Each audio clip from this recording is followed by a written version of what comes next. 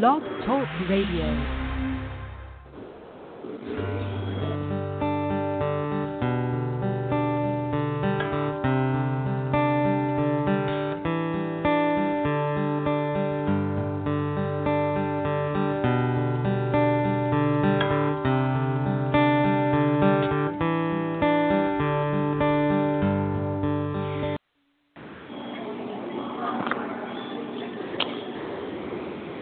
Well, good afternoon or good morning, wherever you might be, or evening, I suppose. This is Bob Challenger, and I am one of the co-hosts of this program. Heidi Little will be calling in, I believe, as someone who may want to ask some questions.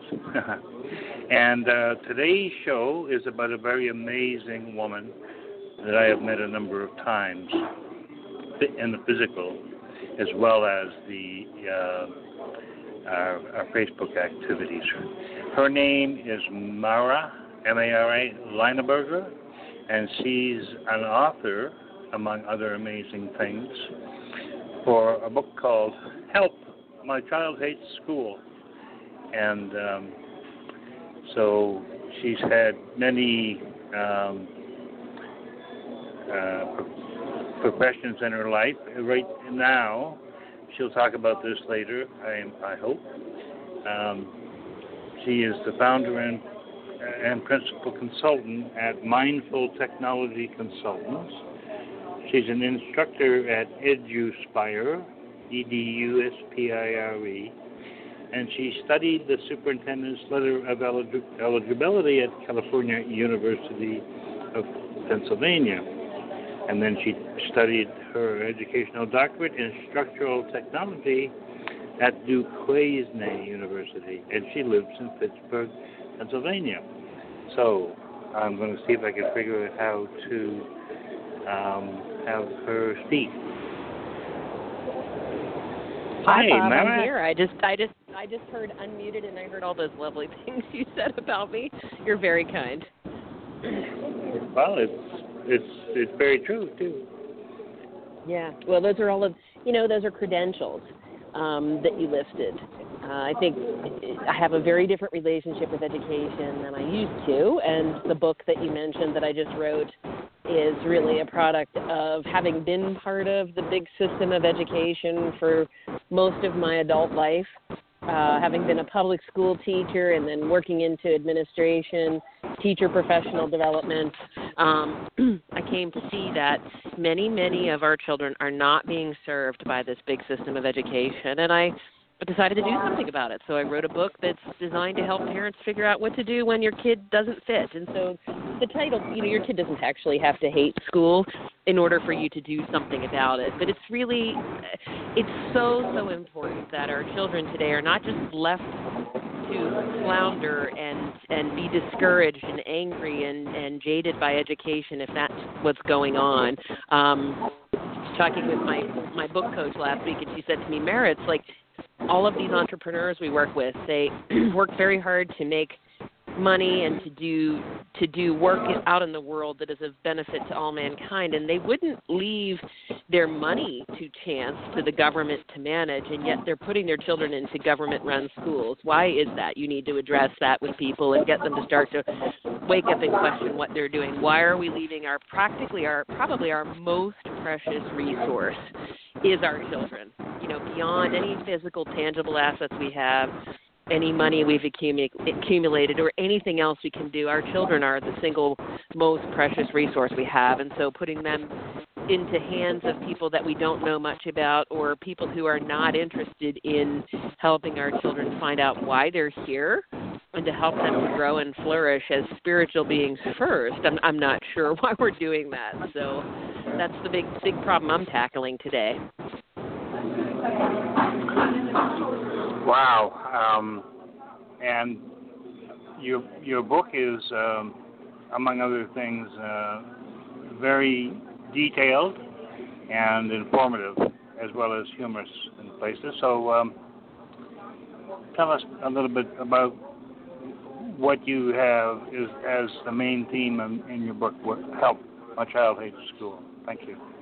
Well, sure. I started out by really telling the reader about my own personal journey through education, and beginning to write this book, I realized that I needed to go back and figure out my own personal relationship with education.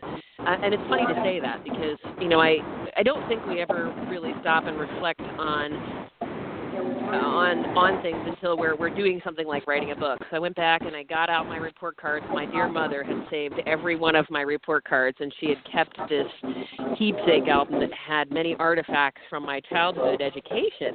I looked back through those things and was actually surprised.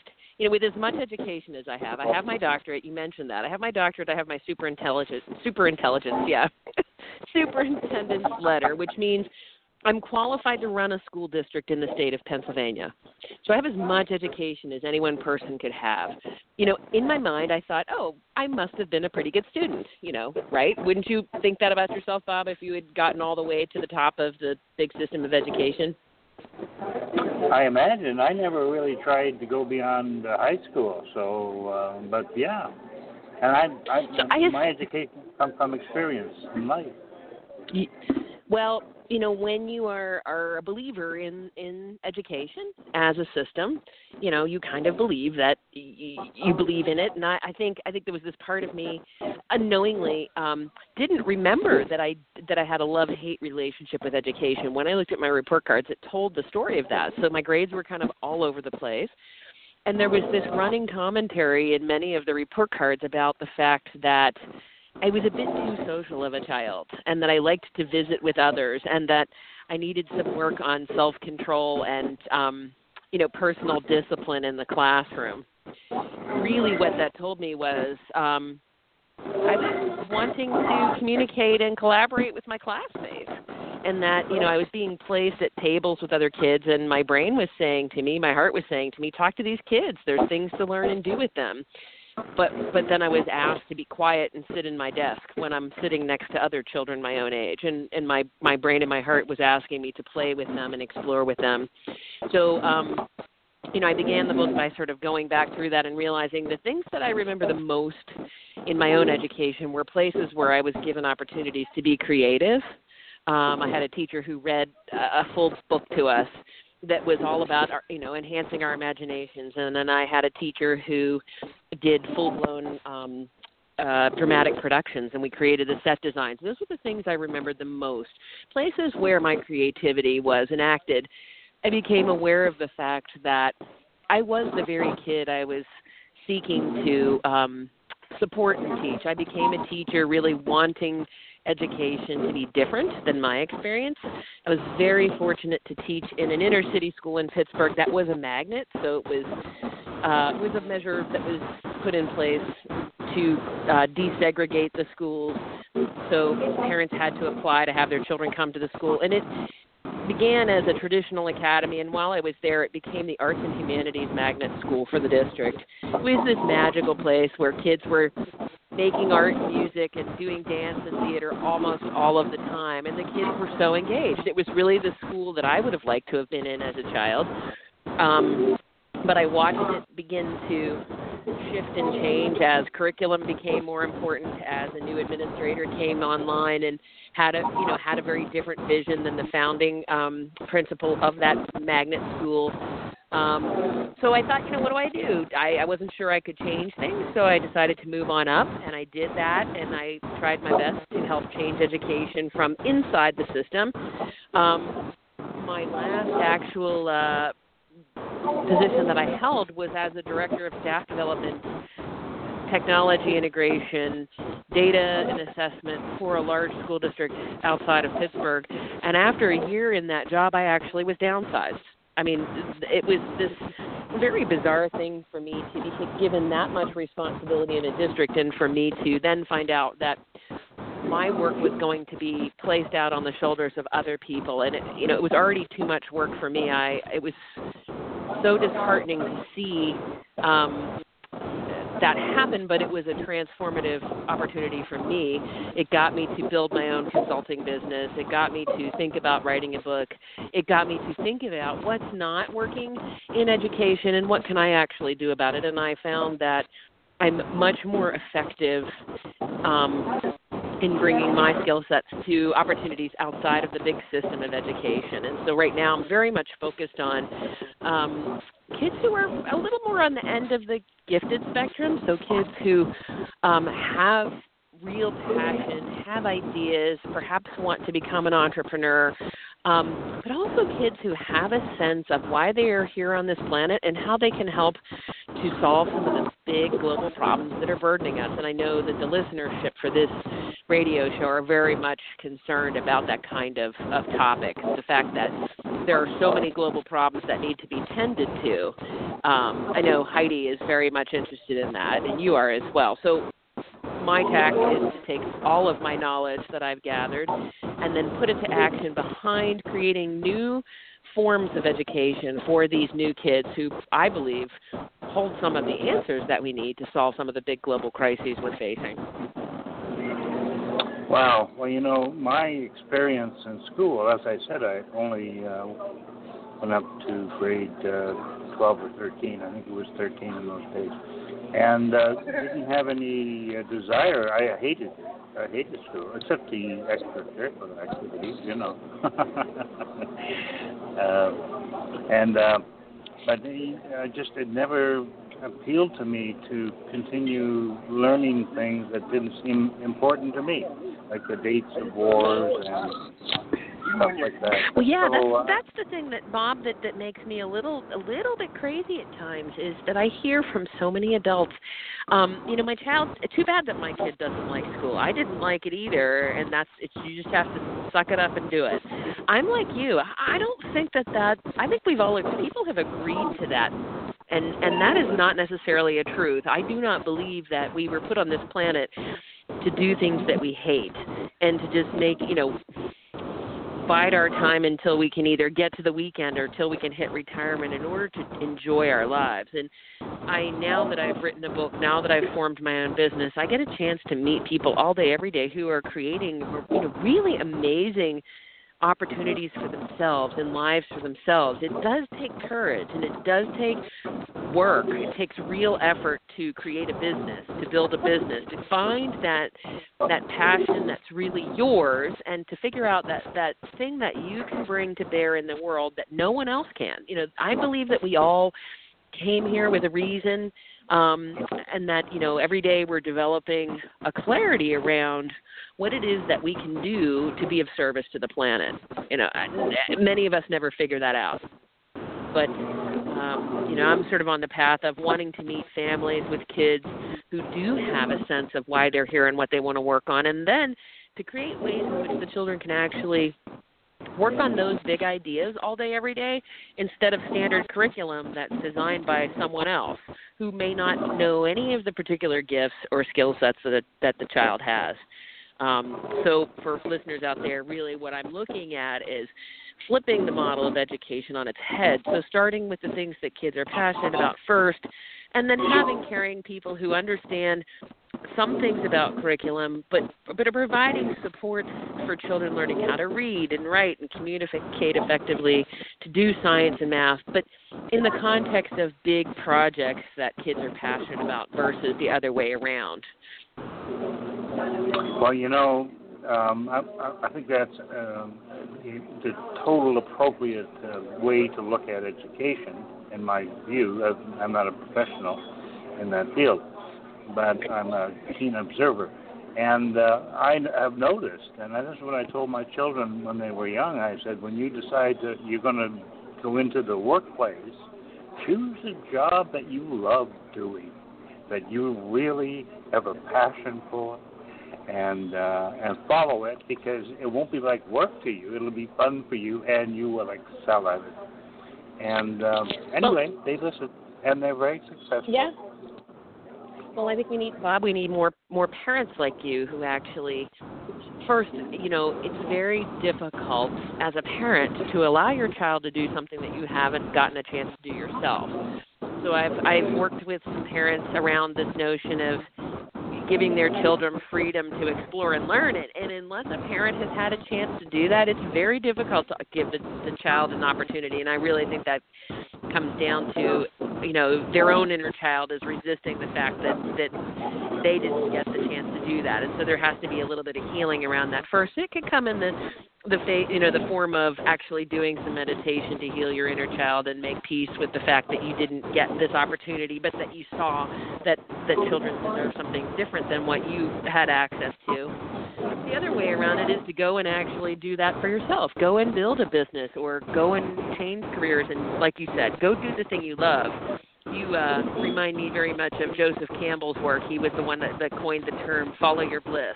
And I remember when I heard that the first time, it just really rang true to me that that's what we need to be doing. We need to be, of course, we need to be working, and we need to be giving our gifts out into the world. And we need to be generating money until we have a different system. We need to earn money to provide ourselves with shelter and food and livelihood. But we don't have to do things that we hate to do that. We can do things that we love and make money and earn a living and be joyful all at the same time. Those things are not mutually exclusive. Well, I totally agree with you on that aspect.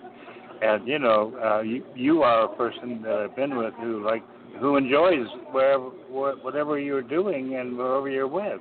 You do live in joy. You're an inspiration to many, am I right? And thanks, Bob. Thank you. Well, I was. No, you won't. It's not an original idea. This is the thing that happens, right? I wasn't that woman 10 years ago. I worked in a big system. I enjoyed my work. I will say I actually loved being an inner city school teacher. So I don't want the listeners to get me wrong. I loved that work, but as there were more restrictions and requirements placed upon me as an educator, I started to actually not love the work.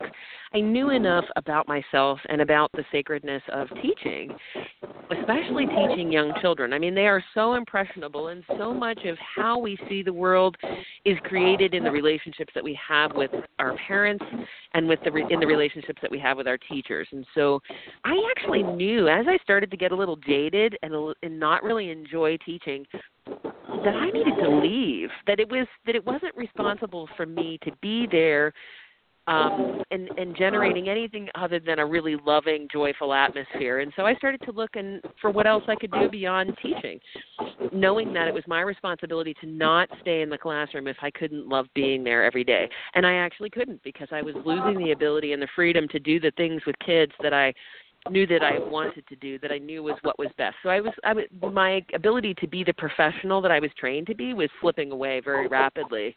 But I still work with teachers and train teachers in the use of mindfulness, and a lot of that has to do with getting them to sort of wake up to the fact that the freedoms that they have are slipping away, but that, the core precepts in mindfulness are that you come back to the breath in every moment.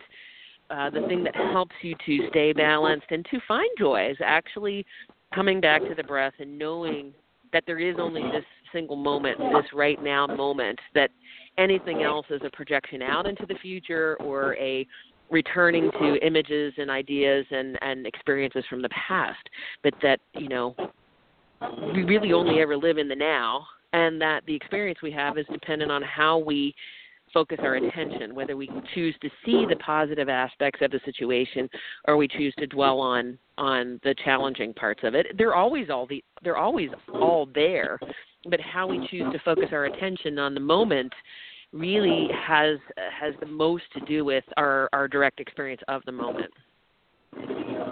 Wow, and this is such a profound subject and so simple to talk about. I mean, how many of our mystics in the past reminded us of that fact? Be here now. Well, live in Ram the Dass. moment. That's Ram Dass was the teacher who coined that phrase. And you're very kind to compliment my skills, but I am because they all were. I have had the great fortune of having some direct teaching of these concepts, and then also because of my capacity and my veracity for reading and learning, I've read lots of what the ancient mystics have had to say about what life is really meant to be about, and how to focus my attention, and how to, to bring joy into the moment. So And it shows. Well, speaking of joy of the moment, I have to tell you just a little funny side story. I joined some friends for a pool party this afternoon. So I'm sitting outside in this lovely yard. I've stepped away from the party, and I'm talking with you on this call. It's like such a blessing to be doing these two things at once. The technologies that allow me to do these. I didn't have to choose between being on this show with you today or spending time with friends. And just in that moment when I said it, somebody just came and put a beautiful margarita down in front of me quietly, very sacredly. I mean, this is the kind of life I want to live, right? Where I'm like, I'm interviewing on a show, I'm spending time with friends, they've given me space to have this call with you with no questions asked, and then somebody just came and set up this like sacred margarita down in front of me. And that's really what life should be about. Nice manifesting. I think I think we need to remind ourselves that we are creating the life we experience in every way, and we get to choose how we want to live it. And this is what I believe, Mary, you want to get into the children to understand that. In fact, they probably will tell you that, the younger ones. That's what I was going to say, Bob. The kids already know this. Go to any playground where children are playing together. And it generally nowadays, you actually have to look for the younger children. Unfortunately, you have to look at a child probably like 5 or younger. But they don't need anybody to teach them how to be in the present moment.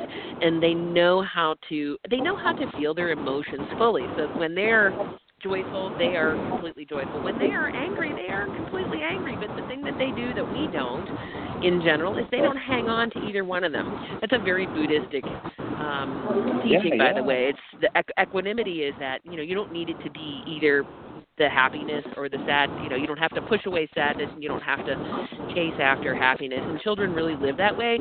I'm not sure why we've all decided it's okay to train that out of children and to train that out of ourselves. And then we go spend lots of money and read lots of books to learn how to get back to that again. It's kind of silly, don't you think? That is very profound. And I see Heidi has just joined us. Hi, Heidi. Well, she'll be with us in a minute, I guess. So, Bob, I did want to tell your listeners, yours and Heidi listeners, if anybody out there has a child in crisis that needs a parent that needs some support in working through what you do when the school that your child is not a good fit. So your child maybe doesn't have to hate school, but if your child's in a setting that doesn't feel right, I mean, school should feel good. School should be joyful. My book is available at no cost. I'm happy to send out a PDF copy of the book. I actually have paperback copies right now that I can make available to your listeners, and all they really need to do is to send me an email. Is it okay to tell people what my email is? Oh, absolutely. Okay, they can contact me. It's my personal email address. So you just send me a little note and tell me your name, tell me what it is that you need. Send me your snail mail address if you want a paperback copy of the book. But my email address is mlinaberger, so MLINABERGER @gmail.com. And, in perpetuity. I know these broadcasts stay out there for a long time, and I would be happy, no matter when it is, to get people who need this book a copy of the book, either in PDF form or paperback form, whichever it is, no matter when you have the need. Okay, that's awesome. Now I see Heidi has joined the call from a different phone, but I can't seem to get her mic open, or anyway, she's here. Maybe I'll hear from her later. So okay, now I'm going to let you decide, Mara, how much information and how much time you want to spend from here, because I realize you've pulled yourself out of a situation with your friends to do this, and I want to give you the opportunity to decide how much to share on this call. Is that okay? Yeah, I would be happy to keep talking as long as you feel like it's useful. I don't think you've got any callers calling in to ask questions. That would be the best reason to continue to leave the call open. Right. The other things that I think would be useful to talk about is you got a chance to visit the Goodnight Child Empowerment Network in Beltsville, Maryland, and I thought it might be interesting to let listeners know that I'm engaged in building. I should switch the word from building. I use the word building simply because most people can grasp the act. We are grasp the act of building something, creating something. We are creating a micro school that will be opening in the fall of 2018 at the Goodnight Child Empowerment Network's location in Beltsville, Maryland. And it's a remarkable place. You and I both have had the chance to visit there. It's a place that was created by a number of people, but primarily Edward Jagan, it's functioned as a museum, as a gathering space, as a sacred gathering space as well. But they currently run a summer camp there for children. That's really remarkable. It is all about the children directing their own learning, and the teachings that the adults do really only ever happen as a result of the needs of the children. So I love seeing the work that they do and how they support children to independently find their way, allowing kids to make, what we would call mistakes. Allowing problems to arise and then discussing with the children how we work through those things. This site will become a learning center of sorts. Really, I think we're hoping to reshape the word school by having this be considered a school, but it is going to be a new model for how a group of really concerned, awake spiritual parents with kids who have a mission or want to have a mission. I mean, maybe a kid hasn't figured out exactly why they're here, but they have a feeling inside of them that they want to do something of use with their life. So we're going to create a series of these micro schools where kids all over the globe can actually begin to do that and interact with one another, tackle big global problems, and do it through learning by doing, experiential learning, lots of time spent in the outdoors, lots of time tackling real-world global problems, having a chance to interact with experts globally on these topics, and to potentially even build some businesses to generate some revenue for their own tuition, for their schools, for their own livelihoods in the future. So those are some of the things we've got planned in Beltsville, Maryland. And if your listeners are interested in micro school building or they want to know more about the Goodnight Child Empowerment Network, happy to get all that information out to them as well. The school has tentatively been named the Legacy School, which I think is a really fantastic name for this location. It's a castle, and the volunteer membership is a knighthood, so there's lots of those ancient, I don't want to call them metaphors, ancient forms and ways of thinking are woven in and out of the whole space and place, and will be a big part of the way that this school shapes up.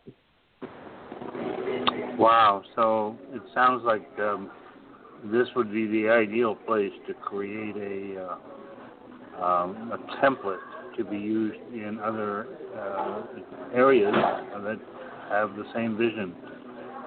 Yeah, that's actually what we are doing, Bob. Really good read of that. We do consider this to be a template. My goal is for it to always be open source. So, anybody who wants to build their own school of this variety could contact us and begin to work in collaboration. My goal is to connect together these schools using digital tools, using the internet, and to have it be a global network of schools. In fact, just a few weeks ago, I had a chance to talk in Toronto, up in your neck of the woods, at a conference called the Archangel Summit, and I talked with the audience about the fact that my current personal goal is, in the next 20 years, to open 100 of these micro schools globally. So I've set a pretty large task for myself for this sort of what I call the second half of my working career. Yeah. Wow, it's fabulous to have a goal like that, and I know from my business experience we get better results when we do have a goal. And even though it may have seemed that it's beyond our reach when we started, if we have the passion, we always get be ways to do it in ways we didn't expect. So, yeah, well, the thing that I realized by setting that goal, Bob, was that, if you do the math, in order to open 100 schools in the next 20 years, I have to help people to open. I need to be opening 5 per year, and I don't say I, meaning that I'm going to do it single-handedly. These are always going to be collaborations. But in order to do that, the more you have, at the beginning, it would probably start out with 5 in the first year. But as the awareness about how effective these schools are, it may accelerate quickly, so that you spend in less than 20 years. Yeah, I have a feeling that if we really are very mindful and we work together very carefully this first year in making this first template school the very best that we can, that the goal of 5 per year is more just an average than what we will really see. I think you're absolutely correct that as we move into years 2 or 3 or 4 or 5, there may be more and more coming online, and partners that we gain in the other schools will also become resources to helping the new schools come online. And because I think what will happen as well is that we will be there to support our partners as they begin to build their own micro schools. So it will be collaborative from beginning to end. Yeah. And I should say that actually the kids are a big part of this. We have 2 kids right now for sure who have agreed, 2 11-year-old children who have agreed to begin talking with us on a weekly basis about what's going on in their actual school settings at the moment, things that they love, things that they don't love, to help guide us in making sure that these schools are set with the very best of the plans for these kids in the fall. Wow. To me, that is the key, is to have them, you work with them. You're not there to be the traditional role of the person that tells the kids what to do. Yeah, I had a chance to talk with a gentleman who was born and raised in India and attended a very unique school where, it was for very bright Indian children. And these kids were held in a space, in a place where they were never taught, they were never allowed, I don't want to say allowed, I'm trying to think of the right word, but limit was not something that the kids were made all that aware of. Now, I want you to stop and think about what that would actually do for you. If you were not aware that there were things that you could not do, ask for, be, create. So these children were allowed to think about the things that they were, to be curious, to explore ideas. And the adults just, when they became aware of things that the kids were interested in, things just magically appeared for these children to work with. So my friend Sam told me that he and a group of boys had decided that they wanted to build a nuclear-powered rocket ship. Yeah. And so the adults actually didn't say, that's crazy, you can't do that, only adults can do that. So many things that we would normally hear most adults say. He and his classmates were told to begin to think about, okay, so this is what you want to do. You're going to have to do investigations to figure out what do you need, how do you do that. And it was like every step that these kids took then required, 6 to 8 to 12 months worth of learning. They would uncover the fact that they had to learn, physics and mathematics, and they had to learn about, nuclear reactions and stresses of metals and whatever. Now, I can't tell you whether they actually ever built an actual nuclear-powered rocket, but I know that they spent 3 or 4 years figuring out how they would do it. Now, think about having a chance to grow up like that. I know Sam has become this incredibly wealthy, powerful computer engineer, and I think so much of that has actually to do with the fact that he was not shown limitation as a child. What he wanted to explore was encouraged. So I really think that's the way to go. I don't think we're going to solve problems by forcing a whole bunch of content on kids. We're teaching them things of the past. I think it's time to let them explore things that they want to know. If they need content that we already are aware of, then we provide that to them. We give them an opportunity to learn that, but only when they need it. Yeah. Wow. Now, seems to me your book has a lot of these ideas in it. Yeah, the book doesn't have quite all the things that we talked about. The book is really a guidebook for parents with a child in crisis. You know, basically I wanted parents to realize that a crisis point is actually a blessing in disguise, that it's an opportunity to see that something's not working, and then, you know, very calmly to address, you know, how do I tend to this crisis in a way that makes things better for my child. So it's a guidebook to what to do when school is not a fit, for whatever reasons. Yeah, I understand. Okay. Now, are you planning to write a book about, I guess, as you move forward with the legacy school, about how people can create one in their own community? Yeah, actually, really good question. That is my intention for my second book, is to sort of document the work we're doing this year and to codify some of the processes that we're using to make it, you know, as we work through the logistics that have to happen to make this school, you know, come alive, we will document what we're doing, and I will put it into book form, and it will be of the same nature that this first book has been, is that my intention is for it to be free for people who really need it. And I should say my book, Help My Child Hates School, will be available in bookstores on May 1st of 2018. So it is going through the full publication process. Oh, but wow.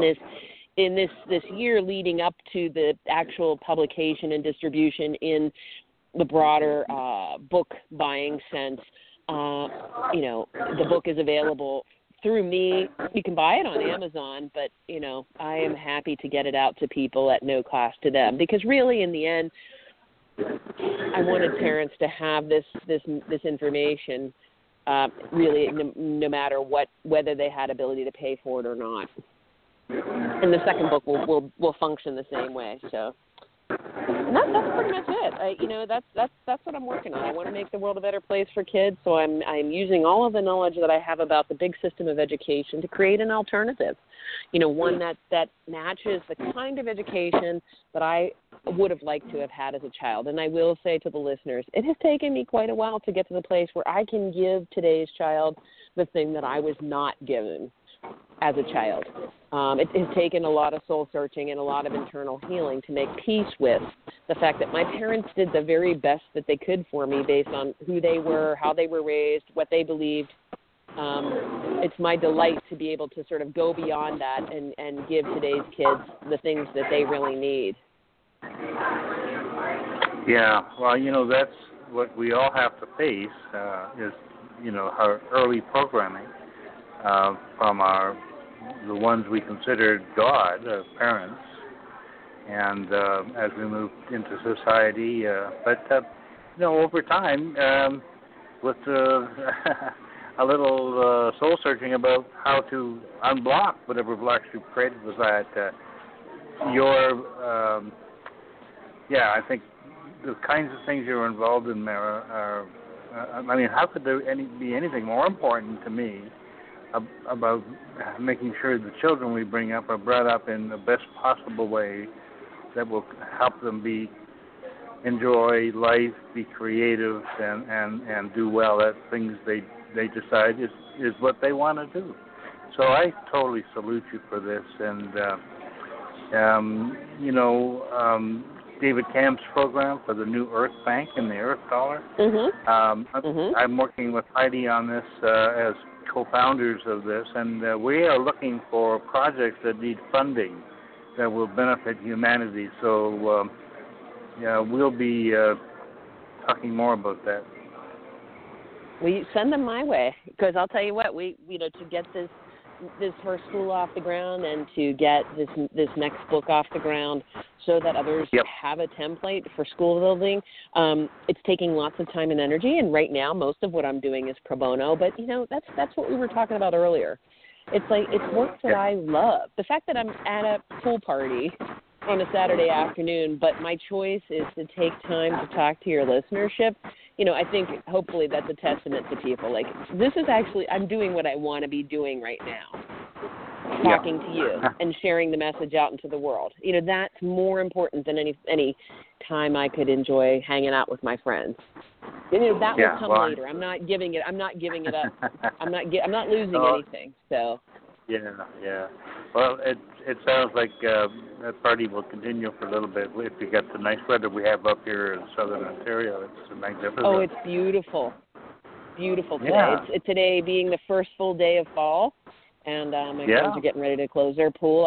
We couldn't have had a more beautiful day to gather and to enjoy that last day, of having a pool be open. So, wow. Yeah, wow. I'm so grateful to have had a chance to talk with you. Yeah, well, I just wanted to say if there's anything else you care to share about what's going on in your life that we could help you with, please do so, or maybe mention the best way for them to get a hold of you, either on Facebook or on your website. Sure. So, my Facebook, I have a couple ways that you can get me there. You can just find my personal page. Mara Linaberger is my name. So if you search in Facebook for that, you'll come up with my personal page. I also have a professional author page. I do have a professional page for my business, Mindful Technology Consultants, which at this point in my life, I still do that work, but it is just my business name that supports all of the work that I do. People can get a hold of me. I actually have a website for my book that I'm using. It's maralinaberger.com, so it makes it super easy to find me that way. There's a page there where you can click and ask me to send you a copy of the book. I gave out my email address, mlinaberger@gmail.com, so lots of ways to get a hold of me. I look forward to hearing from parents or entrepreneurial, mainly really the person that I'm looking to work with right now is an entrepreneurial parent with kids who want to be an entrepreneur or have some cause that they're particularly concerned about, and parents want their kids to figure out how to make that happen. Wow, that's wonderful. Well, I can't thank you enough, Mara. This has been a very enlightening discussion with you. And thank you, Bob. I hope to find a way to connect with you in the physical again, like we did in the past. Especially going back to the castle in Maryland. Just hold that intention in your heart, Bob, and I'm sure it'll happen. Yeah, that is the way it works. Okay, thanks again, Mara, and okay. This has been One Love Rising, and we expect to have another great guest on for next Saturday as well. So thank you so much. Bye for now.